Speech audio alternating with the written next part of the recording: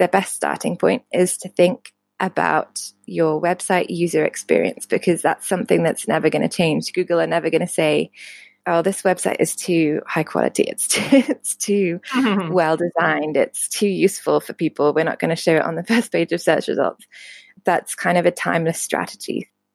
And by good user experience, I just mean, is it really clear to your website users who you are as soon as they land on your website, what you provide, and kind of who you're for? Hello and welcome to Smart Online Marketing, where I chat to switched on entrepreneurs and experts to chat about smart strategies to build your business in a profitable and sustainable way. My name is Katie Griffin and I am in the digital marketing game. I specialise in Google Ads and I've worked one-on-one with clients such as Showpo, Swimmaker Law and Snuggle Honey Kids. And I also have my own course teaching small businesses how to grow profitably using Google Ads. If we haven't met before, I'm a kombucha-loving Real Housewives apologist, alongside my love of all things pop culture, and yes, that does include the Kardashians. I'm a mum of two, a self-confessed hippie at heart, with a love of all things business. On today's show, we have Sophie Caldecott, who is a writer and mother, and she lives in a cosy cottage on the edge of Dartmoor National Park in the southwest of England. She's a journalist and she's worked for companies like the Ethical Fashion Forum, Verily Magazine and Marie Forleo. And she also writes for publications like Harper's Bazaar, Brit & Co and Darling.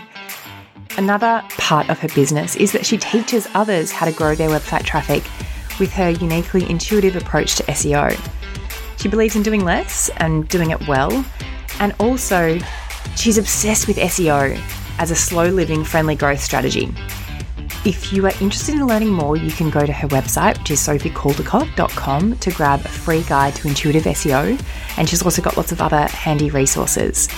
In today's chat, we talk about how to use SEO to grow your organic search traffic. So my particular strength is working with businesses on their Google Ads and using Google Ads to grow your traffic. But obviously there's a lot of other ways you can do that, and SEO is one of them.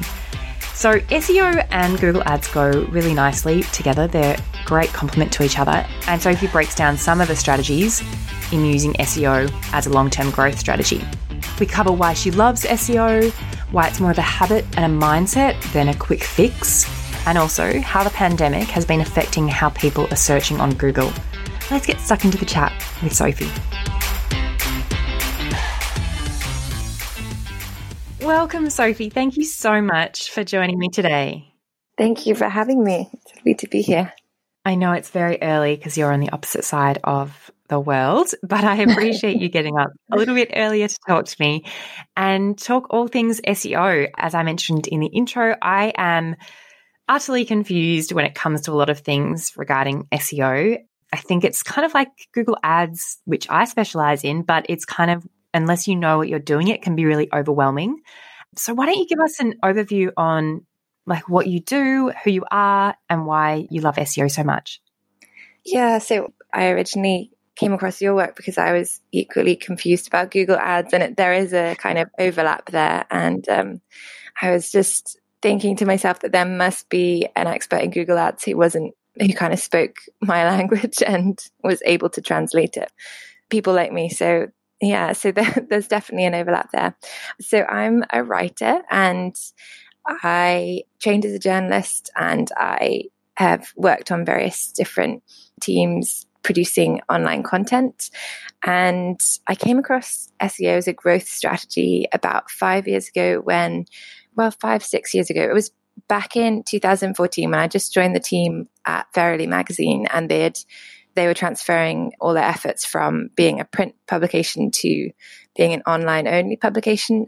So they were really getting to know the online space and how to connect with readers online. And it was actually around 2014, there was a series of algorithm changes on Facebook, if you remember, but everybody was kind of impacted because suddenly it went from, you post something and your fans see it to you post something and a tiny percentage of your fans see it. And then if you pay more, some more of your fans see it. It definitely became like a pay-to-play game.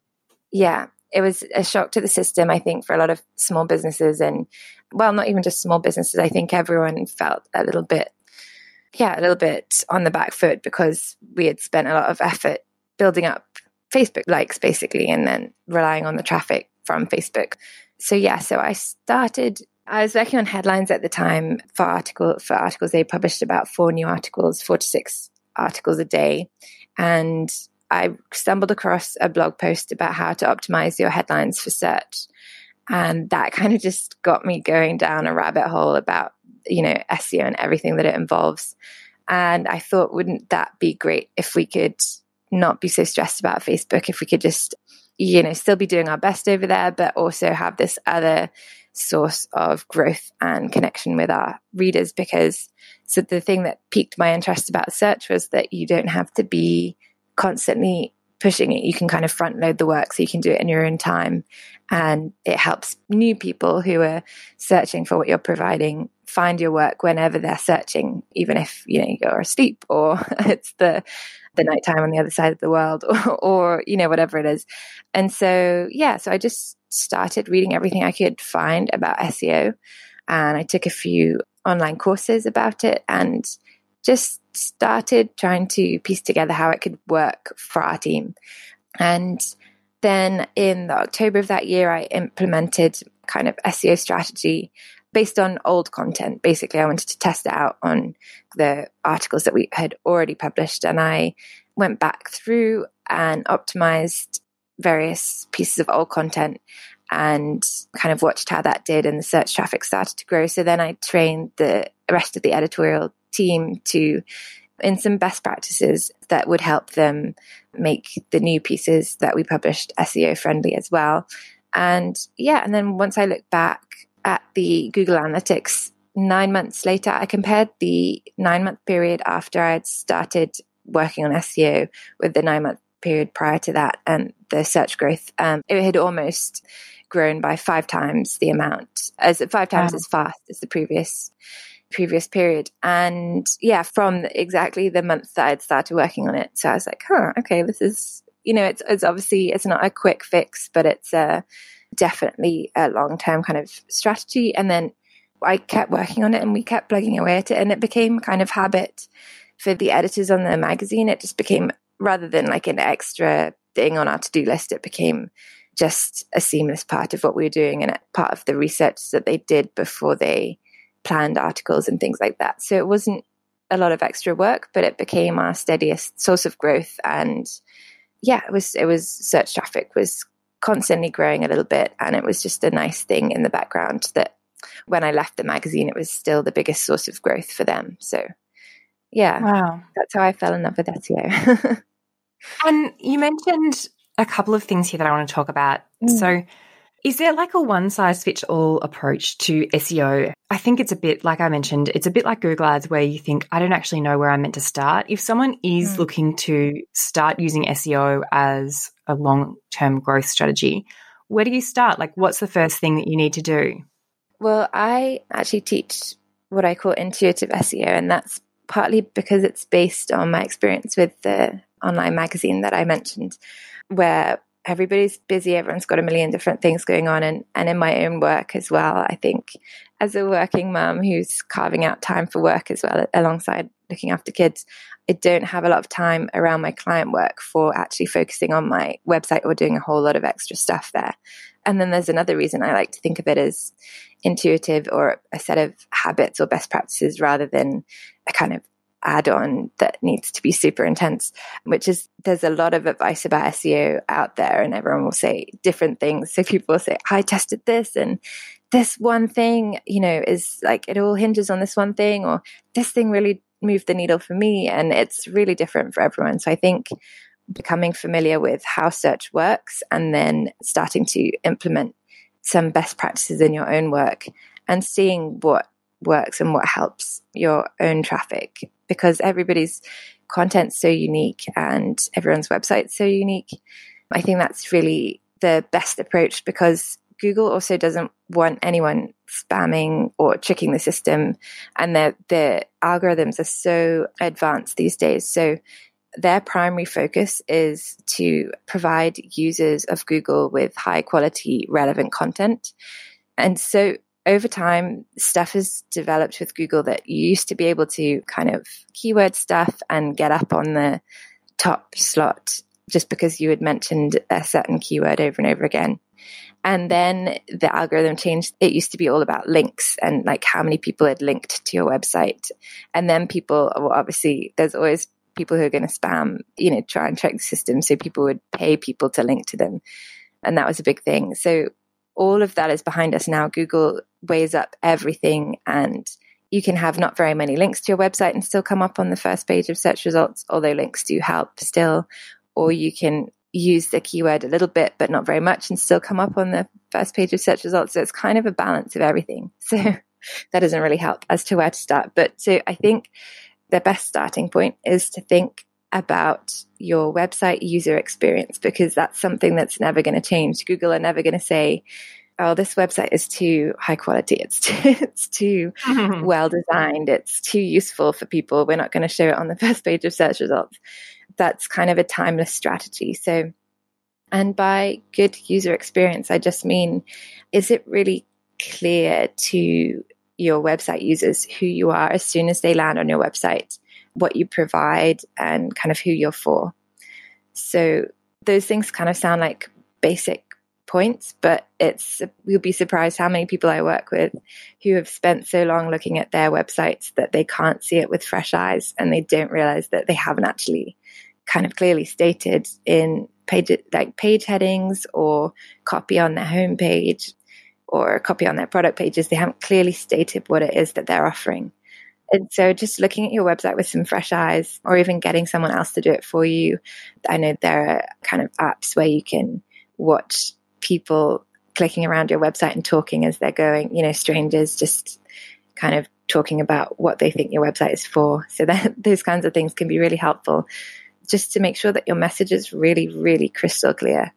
And that's something that I learned at Verily as well, because we're writers first and foremost, and we had all been trained in print rather than online. And in print, you can afford to be a little bit more poetic with your headlines and with your writing, because you've already got the reader engaged. They're already holding the magazine in their hands.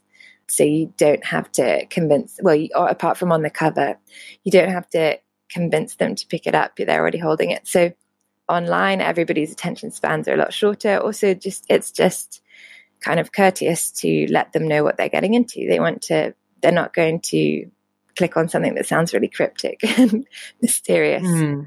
They just want to know what they're reading and what they're clicking on. So that's a good starting point. And the other thing you said is, when you get onto your site, and that can be really confusing, I guess, seeing your site from someone else's point of view. Like, it's hard to step outside that. You're too involved yourself. Where do you start? Do you start with pages that are going to get the most traffic? Do you start with, how would you choose if you're going to start to optimize a page when you get down to that level? Yeah, so I would start with the key pages of your website, like your homepage, your about page. Those tend to also be the ones that get the most search traffic. And I would also go to, if you have a website already, if you're not in the design stage, if you're in the design stage, I would just pick, maybe if you have a services page or a couple of key products that you would pick out as your top sellers, or what you would hope to be your top sellers or whatever.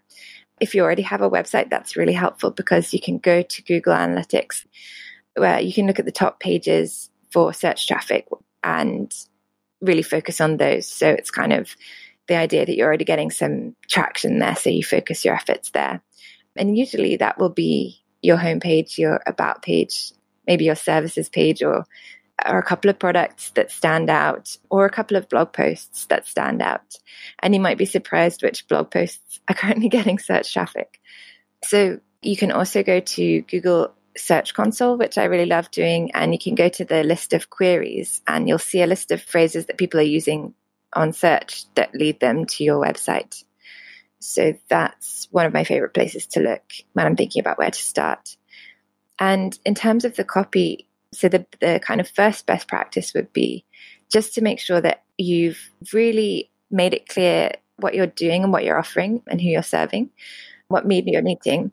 And that needs to be clear kind of everywhere that you can think of that there are words. So any of the places you have copy and in titles, and also on image titles and image descriptions, because if you think about Google also has that visual search element, so that you want to be using every little space available on your website to just describe what it is that you're doing in a kind of clear and succinct way. And in the metadata for your website, which sounds scary, but it's just the slot on each page that describes what your page is about, so that when it comes up in Google search results, that's the text that Google will pull. And if you haven't filled that out, they'll just make it up. They'll kind of pull their own text there. So it's another opportunity to say, hey, this is what I'm about. This is who I'm for. Click through if you want to find more, or, write a kind of compelling, short invitation to people to click through.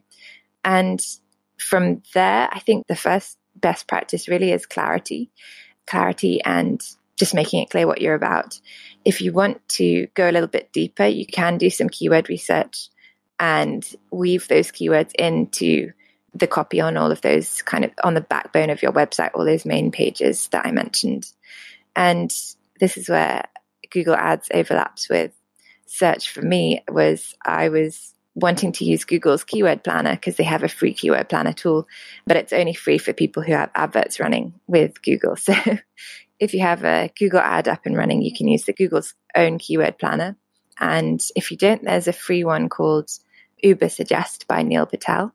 And basically you just enter in what you think your keyword might be to a keyword research tool like that and hit search, and it will come up with some information which isn't accurate, by the way. It's a kind of guesstimation. They're trying to predict the future. So different keyword research tools will give you different numbers. So I wouldn't get too hung up on the numbers, but it will give you some information about kind of predicted search volumes for how many people will be searching for that key phrase a month, and also the kind of difficulty.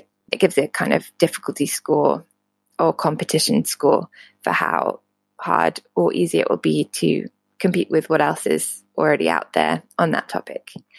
So you're looking for decent average monthly searches and as low a competition score as possible.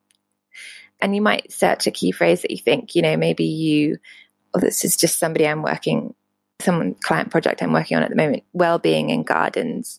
You might kind of gardening for mental health. You might enter that search phrase, and it's the kind of the concept that underpins your whole brand. And you might find that no one's really searching for it, or the keyword planner tells you that no one's really searching for that. And so the key is not to panic when something like that happens. Don't necessarily change what you're doing or how you're describing it, but you just want to see what the keyword planner tool pulls up as alternative suggestions, because there might be a slightly different phrase. There might be a phrase, maybe it might be that people aren't really using that phrase, but they're using a similar related one that you could easily shift your language to include.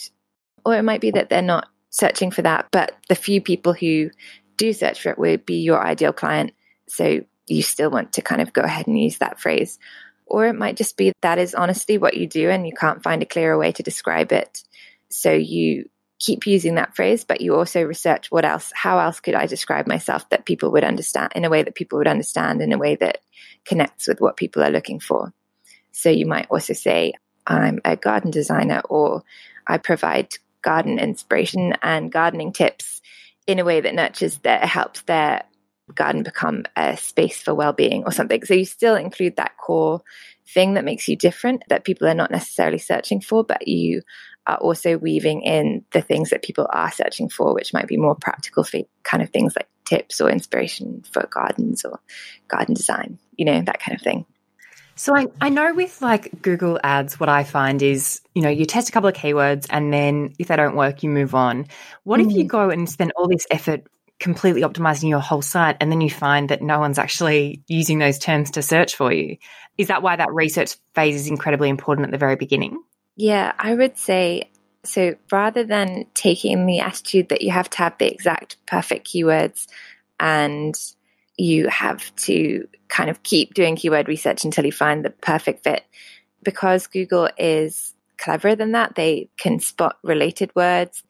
they'll scan your website, and that as long as you have clear language, they will be able to tell kind of what you're providing there. So I get to keep going on the garden example. You might have lots of different content about gardens, garden inspiration, garden tips, design, and then also mental health and well-being. They will be able to see related words, for example, like pottery and ceramics, or chocolate and cocoa, things like that. So the research really is to understand who your people are and what they're searching for. So I think it is definitely helpful to do the research before you get too stuck into optimizing. But I do always recommend, if you can't find a relevant keyword, not to get kind of stuck at that point, just to use kind of logical, clear language. An example that I often give for Verily magazine was, we had a lot of articles about women's health and women's cycles. And when I first was digging into this, we had used language in the titles and in the articles that was not very clear to search or for users, to be honest. It was like using phrases like Aunt Flo or surfing the crimson wave, like kind of cutesy ways of referring to your period rather than just saying your period. And I guess it was just a kind of writer's choice to try and kind of jazz it up a little bit. But actually what it did was disguise from Google and also users of the website what those articles were actually about. So just by simplifying some of that language, our search traffic increased. And yeah, I think I remember doing some research and thinking, if I switched to using referring to your period and stuff, the competition was very high. Like there were lots of articles about women's cycles, lots of articles about your period. And so I was kind of skeptical that that was a good keyword, but the best keyword really is just the clearest so that Google and your users can really understand what it is that you're providing. And once you have done that implementation of, you've started to do some SEO work, how long can you expect before you do start to see those results? I mean, I know it's incredibly dependent on a lot of different factors, but from my perspective, SEO is more of a long-term play rather than just a quick fix. Yeah, I think I always suggest looking back after about 6 months, because then you can compare half a year to half a year previous. You're looking at a nice big chunk of time. And my preferred way of working is definitely to look at a year's worth of data. But you can start to see an increase in search traffic after a month or a couple of months. It can be as quick as that if you're being really intentional about kind of all the different pieces of SEO. But I've had students who have said that they've made a few really simple tweaks and within a month or two look back and been surprised to see growth straight away. So it really can depend. But one other thing to bear in mind is that you can sometimes stumble across a really great keyword that you didn't realize was a great keyword before you published a piece of content, because you just felt really passionate about publishing that piece of content, but you used really clear language, didn't bother to do a lot of keyword research around it, and look back a month or so later and you might be really surprised to see that it's kind of search traffic has really been pouring in for that piece of content. And the thing that you want to do then is to make sure that you are providing somewhere else for that, for those people who are finding you via search traffic for that one piece of content. They are providing somewhere for them to go afterwards to stay engaged. Because what often happens when we have a kind of accidental search hit is that a lot of traffic pours into that one page, but then you don't have a lot of related content for them to click onto and read, or you don't have a compelling call to action for them to kind of keep reading or get engaged or sign up to an email list or something, or follow on social media from that piece. So the search traffic will come, but it won't then stick around, if that makes sense. The people who have found you via search for that piece will think, oh, there's not a whole lot of content on this subject, and they'll just click away. And so your goal really is to be drawing them in deeper and providing more on that theme that they can engage with. And again, the calls to action are just about being clear and serving your audience well. So you're anticipating their needs and you're saying, if you enjoyed this, here are kind of 3 other posts on this topic that you might also enjoy. Or I write a lot about this. on my Instagram feed, come and give a follow here, or I share a lot about the behind the scenes of X, Y, and Z here in my email lists, or I have this resource you can sign up for, so you don't want just to be thinking about bringing in those new readers. You also want to be thinking about how you're going to engage them and what you're going to ask them to do after they've read that one page of your website, and really guide them through the next steps. And I know you talk about that SEO is about those small incremental steps, and it's more of you have to get into the habit. It's not going to, because I'm very impatient. I want, everything to be now. And so how do you build that into, what are some practices that you can get in the habit of doing those daily or weekly, or what can you start to build into your process to make sure you've got SEO best practices at the forefront? I think doing a little bit of keyword research whenever you're at the ideas stage is great. That's what we did Verily, that we found that was a really natural way to fold it into what we were already doing. So when you're planning a new page or a new blog post, you can just take that kind of extra half an hour or whatever you want it to be of time to go and have a little experiment with different keywords in a keyword research tool and find out what are people searching for. And you can hop over to Google Trends as well. And that's a free service from Google. You can just enter any keyword or topic and see how it's trending across the world in terms of search. And you'll find that there are different seasons that people search things more. So it's interesting at the moment with the coronavirus that I search for gardening and cooking and at-home workouts and at-home productivity tips and homeschooling tips. And a lot of these things have a seasonal search kind of shape to them. So cooking, for example, really spikes around Christmas time because suddenly people who aren't usually cooking wanting to be able to cook for Christmas. But you'll see for all of those that they've all spiked recently, kind of from March onwards, because everybody's staying at home and they're suddenly needing to know how to do all these things that they don't usually have to do. So it's just really helpful to tap into those resources at the research phase. But as I said, you can spend hours and hours and hours going down these rabbit holes of research. So just to kind of give yourself a time limit and say, okay, I'm going to do half an hour of research and then I'm going to go with, what I've got. And the way that coming up with content ideas and ideas for what you want to put on your website works, you'll have ideas of what you want to do already. And when you do the keyword research, you'll then have ideas of what people are searching for. So you want to kind of find the sweet spot between what you really want to do and what you feel compelled to share, and also what people are looking for. So then another best practice, I think, would be to Google what is already on the first page of search results for that kind of topic that you're writing about or you're covering on your website page.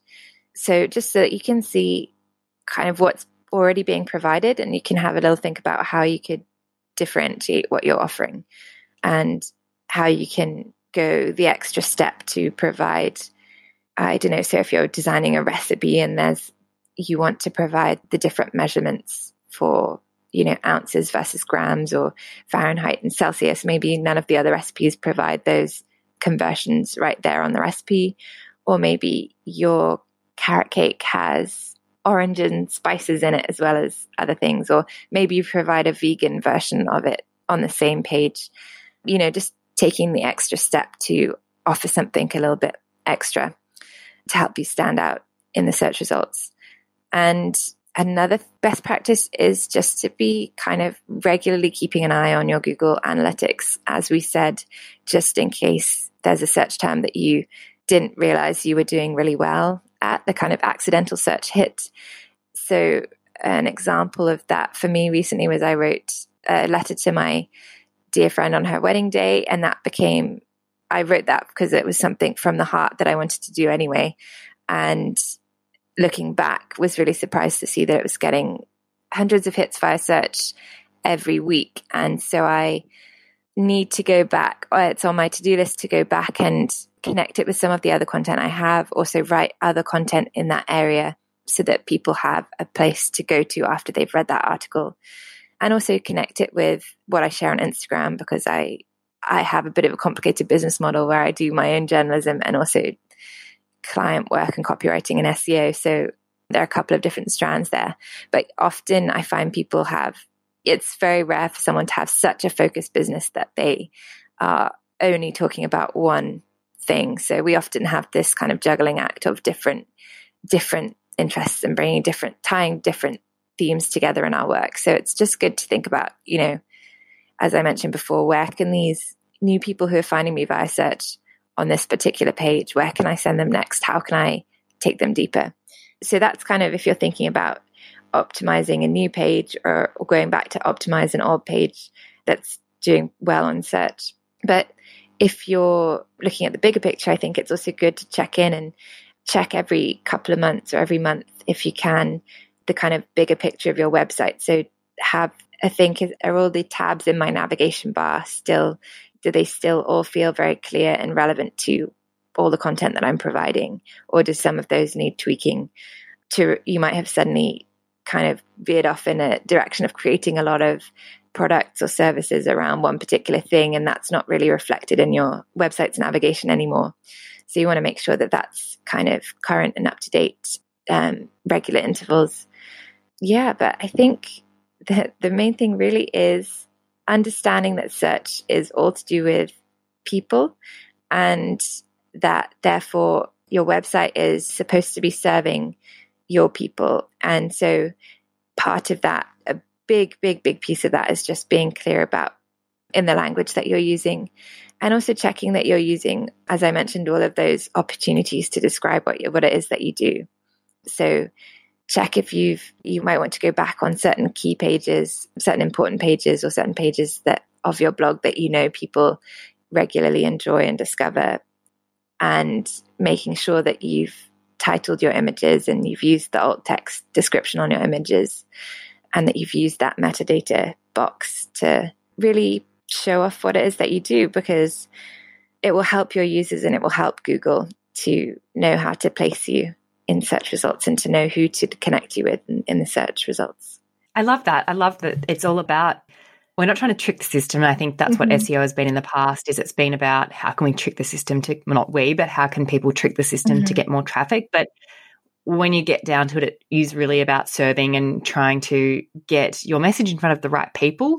And I like to teach to my students as well that all traffic's not created equal. So you don't want to be getting traffic just for the sake of getting traffic. Yeah. You want to make sure it's strategic and that you've got an offer for them, or you've got some way to make them a lead or a sale, or you want to have an end goal for that. So I think that the same strategy and mindset applies to SEO. It's just a different tool to flex than compared to Google Ads. Yeah, I would definitely agree. And I think that Google Ads, that's actually a really helpful lens to see it through. So if you imagine your time is money and you're doing some keyword research for a page of your website, if you're spending a lot of time and energy researching a key phrase that doesn't relate to an end goal, it's kind of like wasting money on Google Ads, like putting up an ad for a page or using keywords in your Google Ads that don't really relate to anything that you provide, that you don't really often talk about this topic.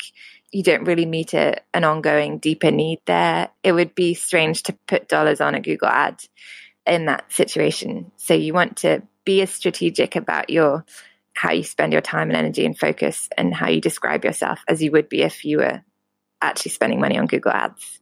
Does that make sense? Yeah, I love that. Yeah, I love that. Well, thank you so much. You've provided so much valuable insight onto SEO and debunked a lot of things for me that I know that can be really confusing. Yeah. So where can people reach out to you or connect with you to learn more about SEO and the work that you do? Yeah, so my website's probably the best place. That's got the link to my free SEO guide that I'm revamping at the moment for, it's Earth Day next week. So I'm revamping it for change makers and small businesses. And I would include kind of creatives and small businesses under the umbrella of change makers at the moment, because I just feel very passionately that I want everybody to be building up their small businesses so that we can survive this kind of hard, bumpy period that we're all in together. So it's not just the Amazons of the world who come out at the other end. So I'm revamping that. So that will be available next week. And yeah, so my website is www.sophiecaldecott.com. And my Instagram is also another place that I hang out a lot. And my handle is by Sophie with lots of underscores in between. But if you search Sophie Caldicott, I come up on Instagram there as well. Thanks so much for listening to today's episode. If you have liked what you've heard, make sure you subscribe. And I would love if you left a cheeky rating and review. That really helps bump me up in the charts. And if you want to share with a friend, that would also be fab. You can follow me at KatieGriffin_ on Instagram, and also visit my website, sundaydigital.com.au. I have a free training that you're more than welcome to attend by going to sundaydigital.com.au/masterclass, where I go over 10 common mistakes that people are making with Google Ads and just how you can avoid doing them. So I would love to connect with you, slide into my DMs, do all the things, and I will talk to you on the next episode.